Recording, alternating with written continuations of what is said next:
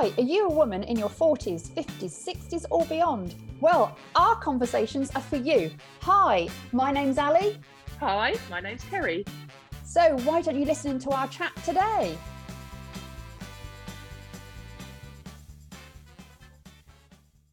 Hi, it's Ali here and I'm with Kerry. So do you catch yourself having a good old moan?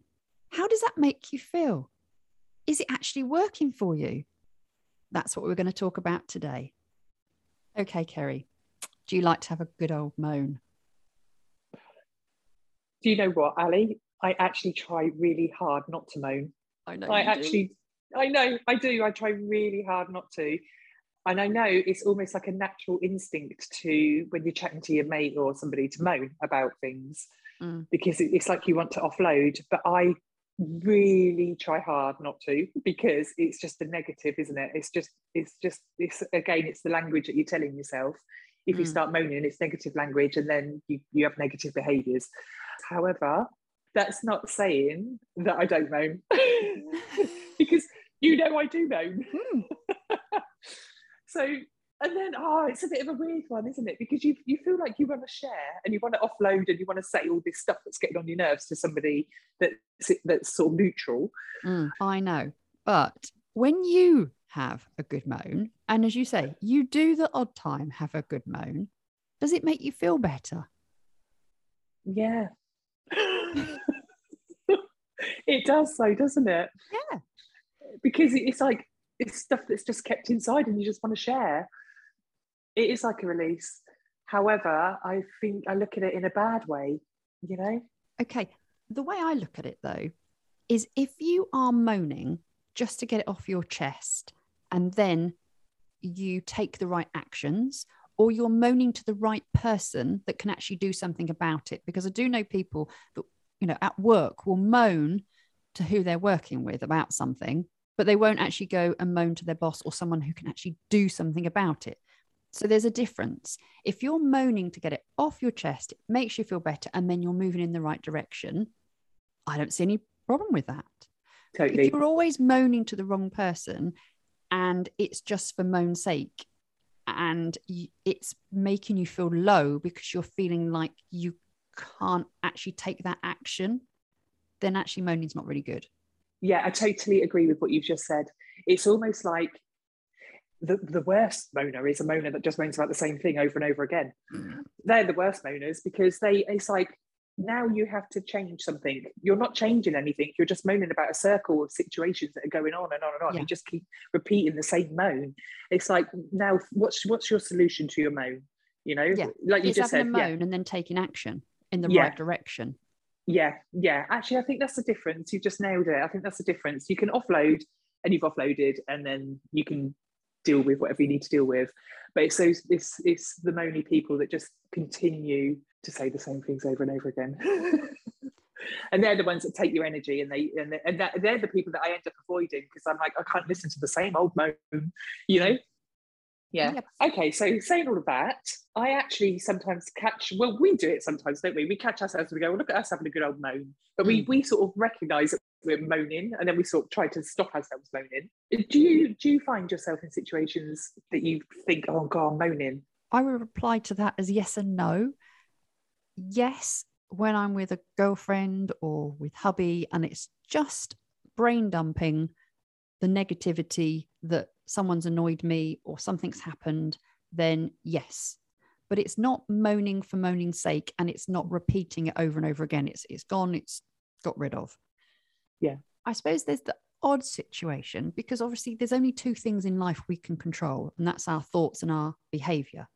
And if someone around us, especially someone close to us, that is doing the same thing over and over again and it annoys us, that sometimes we can have a really good old moan about it, and it's not helping us, and it's definitely not helping them, because we're not saying it to them, we're saying it to somebody else. Then I think, like everyone else, guilty. Yeah. Do you know what I've noticed recently is that a lot of my clients that are 50 plus, nearly all of them say to me, oh my God, my husband's such a moaner. Am I allowed to say that? Old man syndrome. Yeah, they're like it's like Victor Meldrew sat in the lounge just moaning about everything, and I'm like, in my head I think I couldn't cope with that. That just wouldn't be an option for me because that would just bring me down, And you know what I'm like, I'd be like, shut up. But I think a lot of people put up with it, and they just allow it to be life. And it just because they're moaning, but they didn't. What I'm trying to say is, your life is becoming miserable because you're living with a moaner. Yeah. But then I suppose because of what I do, I ask questions. As you know, you get asked a lot of questions. If you could say something to me, and I'm not going to take it as face value, but I would say if you're with someone that moans a lot, then there's something deep down that's really frustrating them and they're not feeling good. And I think maybe these women's partners and husbands that are having a really good moan at the moment is their life isn't how it used to be. They're frustrated. They are in mourning for the life they used to have. And actually, instead of just seeing it as they're having a good old moan, ask some questions, find out what's wrong, and see if together you can improve how they're feeling and what they're doing. Actually, that's a good point. That is a good point. Instead of just thinking, oh, he's off again, try and see he's off again. Try and just see what he's why he's off again, and if he needs to learn a new hobby or something. Yeah, because in a way, there's two types of moaning, isn't there? There's moaning from how you feel within, and there's moaning about what's happening to you. Yeah. Now, the moaning about what's happening to you, you can't really do an awful lot about that. As I say, you can only change two things: your thoughts and your behavior. But if you're moaning about how you're feeling, then you can do something about that. Yeah. Because you can maybe moan in a more constructive way to a friend and go, oh my goodness, I just feel so awful. I'm going through the menopause and life is this, life is that. And my head, it's so foggy and blah, blah, blah. Then together you can come up with a plan. Oh, maybe you need to go to see your doctor. How about doing more exercise? So then together you can come up with a solution of how to feel better. So I see moaning as, external, internal. And if you're moaning on a car journey about how someone in front of you is driving and you keep on and on and on about it, well, you can't do anything about it. Just let it go. But if you're moaning about the fact of how much your legs hurting you because you've got a sports injury or something, and you just moan day in, day out, go to the doctor, go to a physio, get it sorted. So I heard something once where it said that if you've got a problem or if you're ill, other people really aren't that interested. You could say, oh, I've got a really bad cold today, and people would be like, oh, okay, she's got a really bad cold, but they wouldn't think about your really bad cold for the rest of the day. It's just like, it actually makes the person that you're told think, oh, okay, doesn't it? It doesn't really do anything like that to you because you'd have no sympathy. I'm really unsympathetic. But do you know what I mean? It doesn't you saying that to somebody doesn't make the other person feel good in any way or shape or form. You've just offloaded that. You I either. feel no, because you're reinforcing that you feel ill. So it's just like, and I suppose with moaning, if you're moaning about your partner, you're constantly giving that focus to that negativity that you're feeling towards that partner because you're constantly talking about it. So your brain's constantly going, can't stand him, he's really annoying me, he's doing this, he's doing that, so moaning is actually can be really quite negative, quite powerfully negative. And that's what I was going to say. I mean, we've mentioned before on our podcast that words are very powerful, and nagging is extremely powerful, but in the wrong way, because it's making you feel negative, it's making you see the world in a not very good way. So it has its place where actually it's good to just brain dump. But it can also be very negative and rewire the way you think. And I think it's what you said earlier, is if you constantly talk about the same moan, does that make sense what I've just said? If you're constantly talking about the same thing in a negative way over and over again to your friends or whoever, you're giving it more power than it really should ever have. Totally.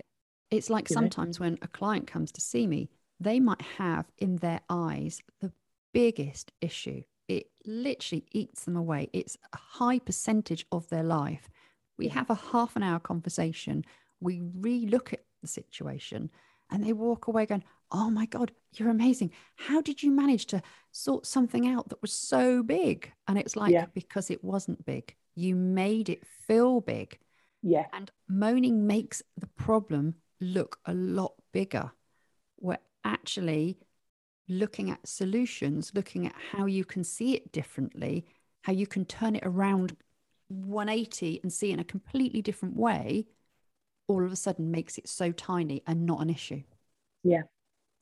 So just one question for you. Do you think men or women moan more? Men. See, I don't. I think women do. Do you? Yeah. Oh no. I think that because of the clients that I deal with, and they talk about their moany husbands. But they're not going to talk about their moany selves, are they? True. That's true. Yeah. Actually, women do moan quite a lot as well, don't they? Mm. And I suppose for me, when I see clients, we're talking about them. We're not bringing other things into it, because I'm very much about your thoughts, your behavior, and how we can change your world through you. So I wouldn't hear about the moany partners or husbands. I suppose every lady out there can look at their own little bubble and think, who's the moaniest, me or my partner? And then have a little look. If you're the moaniest, think, oh my God, I need to change. So would you say you moan more than your husband? I don't moan, hardly ever. I only moan to you. Honestly, I don't moan. I don't. I only literally to you about, like we say, if things that are going on, but I don't constantly brain dump to get it out of the system. Yeah, but no, I really consciously try really hard not to moan. So you're saying Hubby moans more than you then? Okay. Yes. But then I'll say, well, how do you fix that solution? How do you change it? That's what I say to him when he has a moan about something. And then he's like, oh, you're so annoying, I just want to brain dump on you. And I'm like, no. So throw it right back at you. Is it you or hubby that moans more? Oh, definitely him. He's turning into a grumpy old man. Oh, see, you've just done what I've said every other lady does. Yeah, no, he is. But then I think, once again, he is 7 years older than me. And I think it's, once again, that going back, is that resentment that, no, it's that loss of the life that he used to have, even though he's creating a really good life in his retirement, but he's not the person he was. Yeah. And they miss that part of their identity. I think we all do. When we go through change, like you're going through a change at the moment, that you're going from a mum of 2 to more like a mum of 1. Yeah. And you're seeing that you won't be hands-on mum going forward. Your identity is changing. And for some people, that can be a reason to moan. Yes, good point. So, okay, let's not moan anymore. No, not really. So I suppose what we're trying to say is actually a little bit of moaning is good. It gets rid of what's frustrating you and you let it go. It's when you're moaning about something you have no control about and you keep on moaning about it, and you're moaning to the wrong people. So it just goes on and on and on. And you're not looking for the solution. You're looking to have just a moan about it because it makes you feel good. Maybe it gives you a secondary gain in some way. So if you're that person listening to this thinking, oh my goodness, I am a moaner, start looking for the solutions. Start seeing moaning as just a release to get rid of it, not as a lifestyle. Yeah.